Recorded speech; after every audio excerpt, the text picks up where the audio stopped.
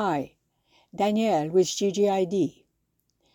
Where would we be without our friends, without what they give us, without the good that they represent? I don't know anyone who would prefer not to have friends. Some do, undoubtedly, but not out of choice. Some inmates and lost souls who are alone, whether or not they want to.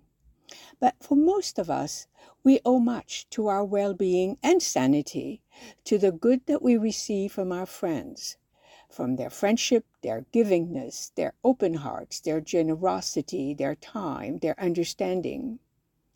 The importance of friendship is recognized, and yet I'm not sure that that recognition includes how it contributes to the good in the world.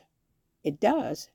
It reverberates throughout the whole of our lives, and through us, as well as through them, to the world at large.